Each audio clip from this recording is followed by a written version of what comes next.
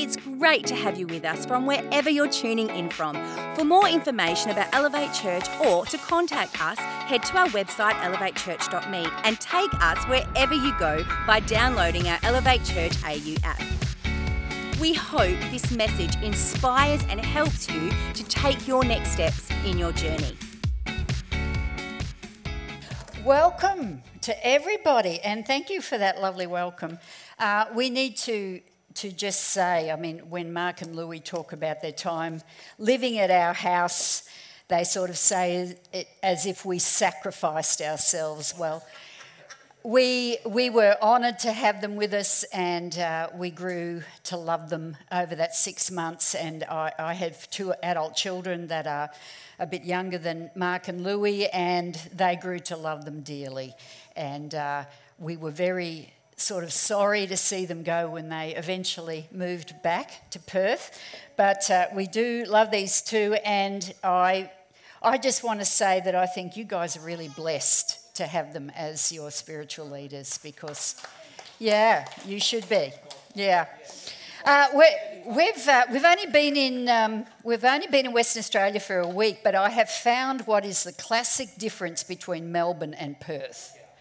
So we're travelling up the Indian Ocean Highway up towards the Pinnacles 2 days ago, enjoying this beautiful landscape, and I see this sort of white mound in the distance. And of course, being Victorian, I go, there's snow.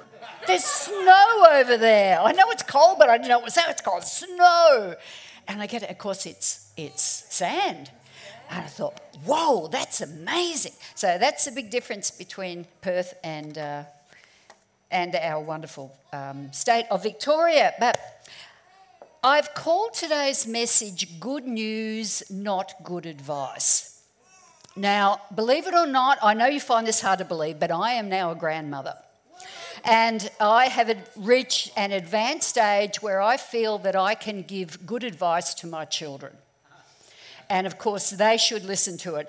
And the sort of good advice I give to my children is never buy rugs, linen, or cookware at standard price, because it's always on sale somewhere. Does that happen over here as well? Never cook a chicken that smells in the least bit dodgy. And if you have a red-headed child, never put them in hot pink clothing. I just want to say that. Now, I could have made some enemies there. Now, this is the sort of advice I give my kids, and if you knew my kids, you would understand why they're incredibly well-adjusted with advice like that. But I wonder what's the greatest piece of good advice you've ever been given? Now, you don't have to tell me, because if you're human, you probably didn't take it. Would that be true? Some of you might have taken the good advice. But let's talk about good news, because good news is different from good advice. We don't hear a lot of good news. It'd be wonderful if the media can you imagine a program on the media where they only reported good news? That would be an incredible thing. But I have heard some good news. For Melbourneites, it'd be the news of the lockdown restrictions have been lifted. I think for you in West Australia, the good news was the borders have been shut. That was your good news. We've had good news that a friend's cancer scan has come back clear. We've had news that a friend who was looking for a job for a long time was finally able to find it. So we do hear good news. But what's the difference between good advice and good news? Well, there's a huge difference, because advice is something you can choose to act upon or not. Whereas news, well, it just is. It's about something that happened. Good news or bad news, it just is. Now, some people are inclined to see the Christian faith as good advice. It's an option they could take up if they feel so inclined. It might be like a worthy kind of spirituality, like you can follow the teachings of Buddha or you can follow the teachings of Jesus. Both of them are wise teachers. It could be maybe a new way or a worthy way of living, a like a Jesus-based morality, a do unto others sort of morality. There's wisdom in that. Or it could be about an insurance policy for the future. You know, I'm not sure that there is life after death, but maybe I should get some good advice about how to live so I end up in the good place at the end.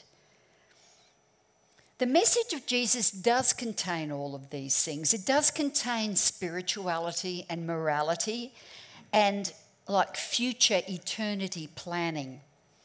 But to see Christianity just as good advice is to totally miss the point of the Easter story. And we can talk about Easter in June because the Easter story is the essence of why we are sitting here today.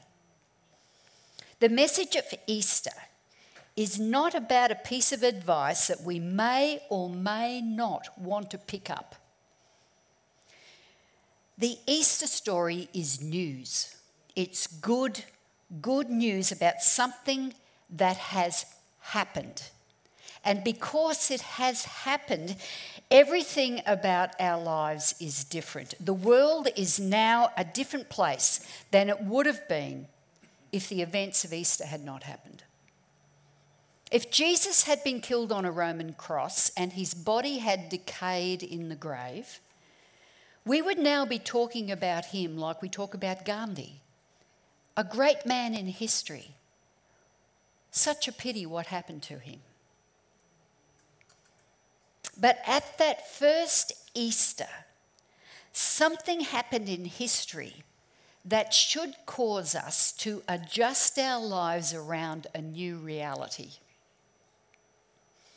Now, let me explain what I mean. The New Testament talks about the gospel of Jesus. Now, that word gospel means good news, and it was in common usage in ancient times. It wasn't just the Bible that used the word gospel. How was it used? Well, we could get a little bit theatrical about it. Now, let's say that you lived in a small town in Roman times, and it was politically turbulent. The leadership of the empire was constantly changing. And you can put that photo up, Michael, that would be great. Oh, have we? Oh, great, okay. The leadership of the empire was constantly changing as one faction fought another. Now, believe it or not, not much has changed, has it? Now, you might be aware that a battle for power was going on because soldiers could have been fighting in a field very close to your town. And you could have been sort of cowering with your family in the marketplace of your town, waiting to find out what had happened in the battle. And then after a couple of days, a sentry would start riding into your town on his horse, and he'd get down off his horse and he'd have something like this. He'd have a scroll. And he would open up the scroll and he would stand in the middle of the marketplace. And everybody would gather around. And he would say something like this: "This is the gospel, the good news. Tiberius is now the Lord of the empire. You are now in his kingdom, and you will give him your allegiance." Now, I'm sure the people of the town could choose to give their allegiance or not to Tiberius, but the fact is that that was not good advice. That was good news. It was something that had happened. Now, hopefully it would be good news if Tiberius was a good leader. Something had happened. Something had changed. Tiberius was in charge, and their whole world was different. Now, let's see if we can bring this closer to home. And I want you to imagine, because we've had a tech glitch here, that we have a picture up here of a destroyed Ukrainian city. I want you to imagine that you're living in the east of Ukraine, and the worst news comes to you that the Russians are on their way, what do? Well, probably the first thing you do would be grab your warm jacket. You would grab a backpack. You would put as much food and water as you possibly could in that backpack. You would grab your children and you would head to the basement of your apartment block. And you would sit in that basement in absolute fear. As a mother, I can't even imagine what some of those people have been through. Do you need good advice? Well, maybe. Don't eat your food too quickly. Preserve your water. Whatever you do, keep those kids quiet. Don't go out of the basement during daylight hours. And at night time, don't let any light go through the door to let anyone know that you're there. You stay there for 2 days, 3 days. Can you imagine what your children are experiencing through this time? After 5 days of being in that basement, and you realise that you're down to your last half a bottle of water, you hear a sound outside, and all of your worst nightmares are coming to fruition. You imagine that the Russian soldiers are out there. You grab your kids. You put them on your lap. You wrap your arms around them. You put your hands over their mouths to make sure that they make no sound. Shh, stay quiet. Don't make a sound. You pray. That's all you've got left. You pray. And then you hear a knock on the basement door. And it's the voice of your neighbour calling out, "It's over. It's okay. Our boys have pushed the Russians back. You can come out." Can you imagine? Can you even put yourself in that place and feel what it would have been like? The joy. The absolute joy of that good news, not good advice. Something had changed. Your world was different.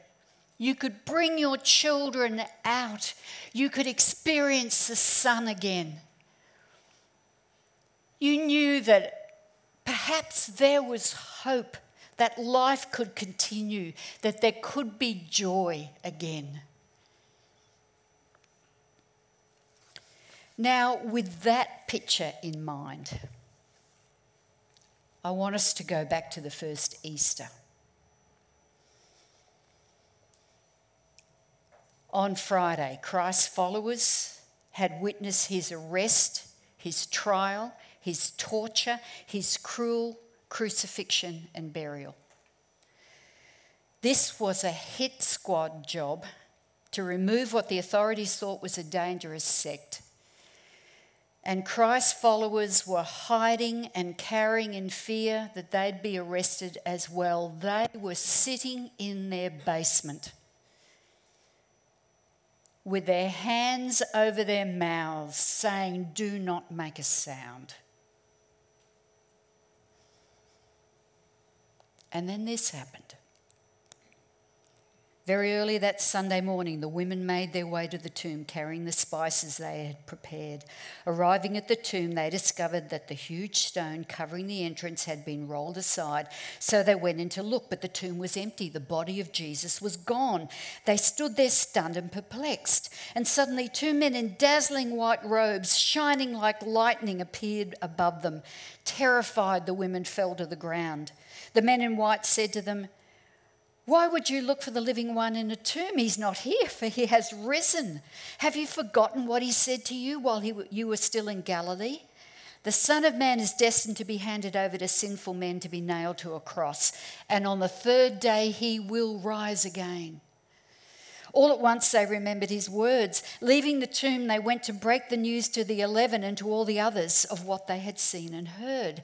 And when the disciples heard the testimony of the women, it made no sense, and they were unable to believe what they heard. But Peter jumped up and ran the entire distance to the tomb to see for himself. And stooping down, he looked inside and discovered it was empty. There was only the linen sheet lying there. Staggered by this, he walked away, wondering what it meant. And then 2 of those disciples, we continue to read in the book of Luke, they went for this walk back to their village of Emmaus. It was like, we don't understand what's going on, but all of our hopes are over because Jesus is dead. And they're walking along the road, and suddenly this man appears next to them. And they start talking about the scriptures, and this man is opening up the scriptures and saying, "Don't you understand that the Messiah had to come and had to die?" And they couldn't believe what they were hearing. And when they got to their place, they invited him in to have a meal with them. And as this man broke bread with them, their eyes were suddenly opened, and they, "This is Jesus. We saw Jesus." But then he disappeared. He disappeared, and they just got up off their seats and ran all the way back to Jerusalem and told the others. And while they were discussing all of this, Jesus suddenly manifested right in front of their eyes. Startled and terrified, the disciples were convinced they were seeing a ghost standing there among them. "Be at peace. I am the living God. Don't be afraid." Why would you be so frightened? Don't let doubt or fear enter your hearts, for I am. Come and gaze upon my pierced hands and feet. See for yourself, it is I standing here alive. I think we've got another photograph of this scene as well. Touch me. Go to the next one. Touch me and know that my wounds are real. See that I have flesh and bone. And he showed him his pierced hands, and he let them touch his wounds. Knowing that they were still wondering if he was real, Jesus said, "Give me something to eat." And they handed him a piece of fish, and they watched him as he ate it. The Bible eyewitness accounts are very clear that this is not just some ghostly spiritual resurrection, but a bodily one. The accounts don't talk about this figure of Jesus sort of glowing or shining like a star. He is a real body. One of the women thought he was a gardener. The guys on the road to Emmaus, they just thought he was, one of the guys. And he asks for food and he eats it. He challenges Thomas to touch him. Touch me, I'm real, I'm solid. He has risen in his physical body, and yet there is something miraculous, something new about him, because he appears and disappears into rooms, as the eyewitnesses tell us. Jesus has been resurrected in a new kind of body. And listen to this, because it's so important. He is showing us what is in our future. He is himself, but he has been remade recreated, renewed. This life that we are living now is not the end. The basement is not our future. There is hope. This is not just a new religious possibility. This is a foretaste of a whole new creation. Our lives will continue. Our future has been changed. This is good news. And when the disciples realised what had happened, their whole world changed. They were no longer cowering in hidden rooms. They were telling everyone who listened. And you know, the good news changed their life. It changed my life. It changed the life of millions of people. And why is that?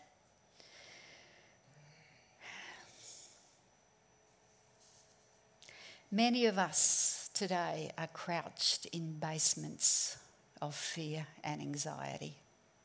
Maybe not physically, but mentally, spiritually, emotionally. What will the future be for me and my family? What's going to happen to the world? Is there another world war about to break out? I've thought about that. Will climate change destroy our way of life? Will COVID destroy our way of life? I've lost someone dear to me. Will I ever see them again? I can't seem to catch a break. I just keep getting knocked again and again. I don't know why I even exist. What is the purpose of life? It seems like we are born, we suffer, we die. I've done bad stuff I'm ashamed of, stuff I don't even think God could forgive me for. I've permanently messed up my life. There is so much evil and dysfunction in this world. It is overwhelming. The bad guys just seem to win every time. If any of that has gone through your head, the resurrection of Jesus Christ is the knock on your basement door. It announces to the universe, God has won. God is in control. He has enacted his rescue mission to show the world that we are loved, we are forgiven, we are accepted. God has defeated evil and death itself. His kingdom is in charge of the future, and the future is ultimately good. God is king and his will prevail. It has been announced in the marketplace. And that is good news because his will is peace and joy and love. This is not good advice. This is good news. The most wonderful news, Jesus is alive and he is inviting us into that same life forever. And we can walk out of our basement anytime we choose. Now I know what you're thinking. In this world, as we see it at the moment, all is not well. All is not right. We know that. But it will be. It will be. And Jesus' resurrection was the beginning of God setting everything right.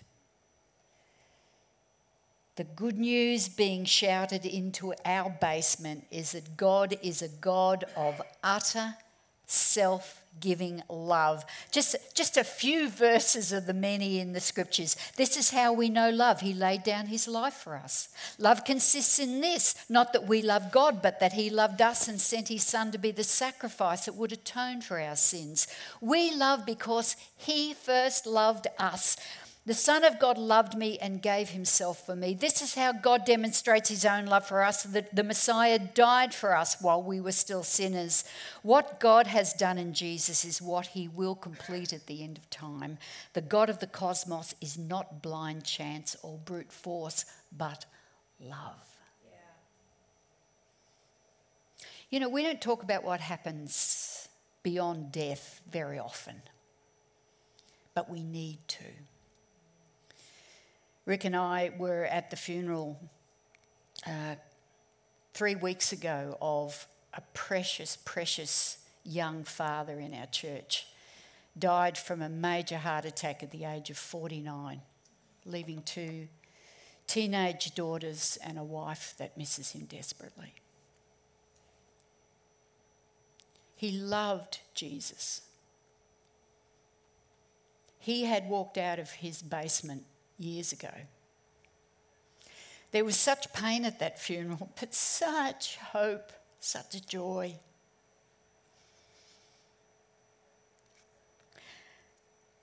I was driving home and I saw a ute in front of me with this branding on it. It's sort of, you know, God always has a way of encouraging you at dark times. Now, I'm not sure if the driver knew what it was about or just thought it was a cool name for a business, but some of you may know that this is an iconic image, Australian image, and it was used in the celebrations in Sydney in the year 2000. Now, I don't know if you've heard the story, but the story is about a man named Arthur Stace who lived in Sydney in the early 1900s. Now, Arthur Stace was an alcoholic and was in a desperate place in his life until he was radically saved. He heard a preacher one day saying this: eternity. Eternity. I wish that I could sound or shout that word to everyone in the streets of Sydney. You've got to meet it. Where will you spend eternity? And that was a turning point. That was the point where Arthur Stace walked out of his basement. He felt compelled to do one thing with his life, and he did it for 30 years. He would go out quietly and discreetly into the streets of Sydney during the dead of night and write this word in a beautiful copper plate script, which is a miracle in itself because he was functionally illiterate and he could barely write his own name. But he wrote that word over 500,000 times.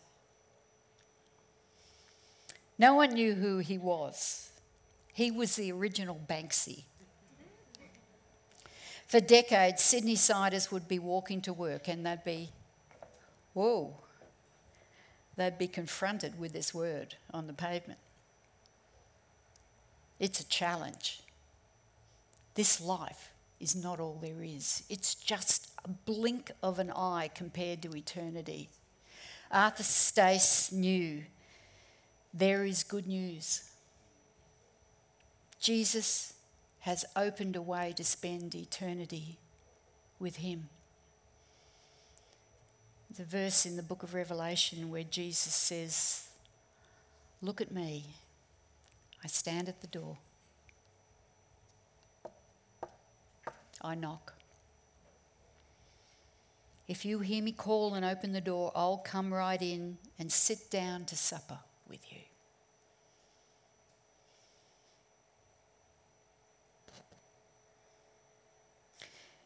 If you are in some kind of bunker today, you will never hear better news than that.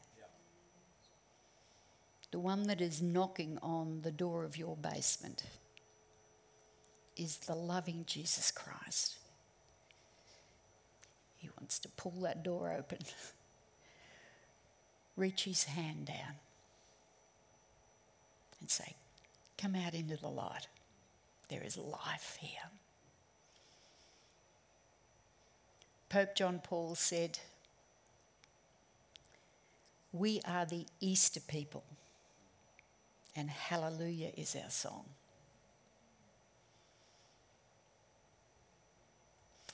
Can we pray together?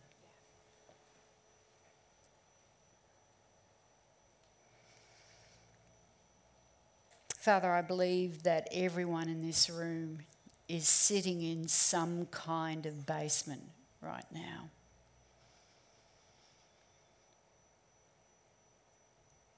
Every one of us is struggling with some fear about the future. Some of you are fearful of health. Some of you are fearful about job or career prospects. Some of you are fearful about your children. Some of you are fearful about your purpose in life. I wonder just for a moment that in the spiritual we can see that basement door opening. We can see the light streaming in from the face of the resurrected Christ, who is telling us that we are loved. He is calling us up the stairs. Come out in the fresh air. Come out in the sunshine. There is a future for you. Ultimately, everything will be put right.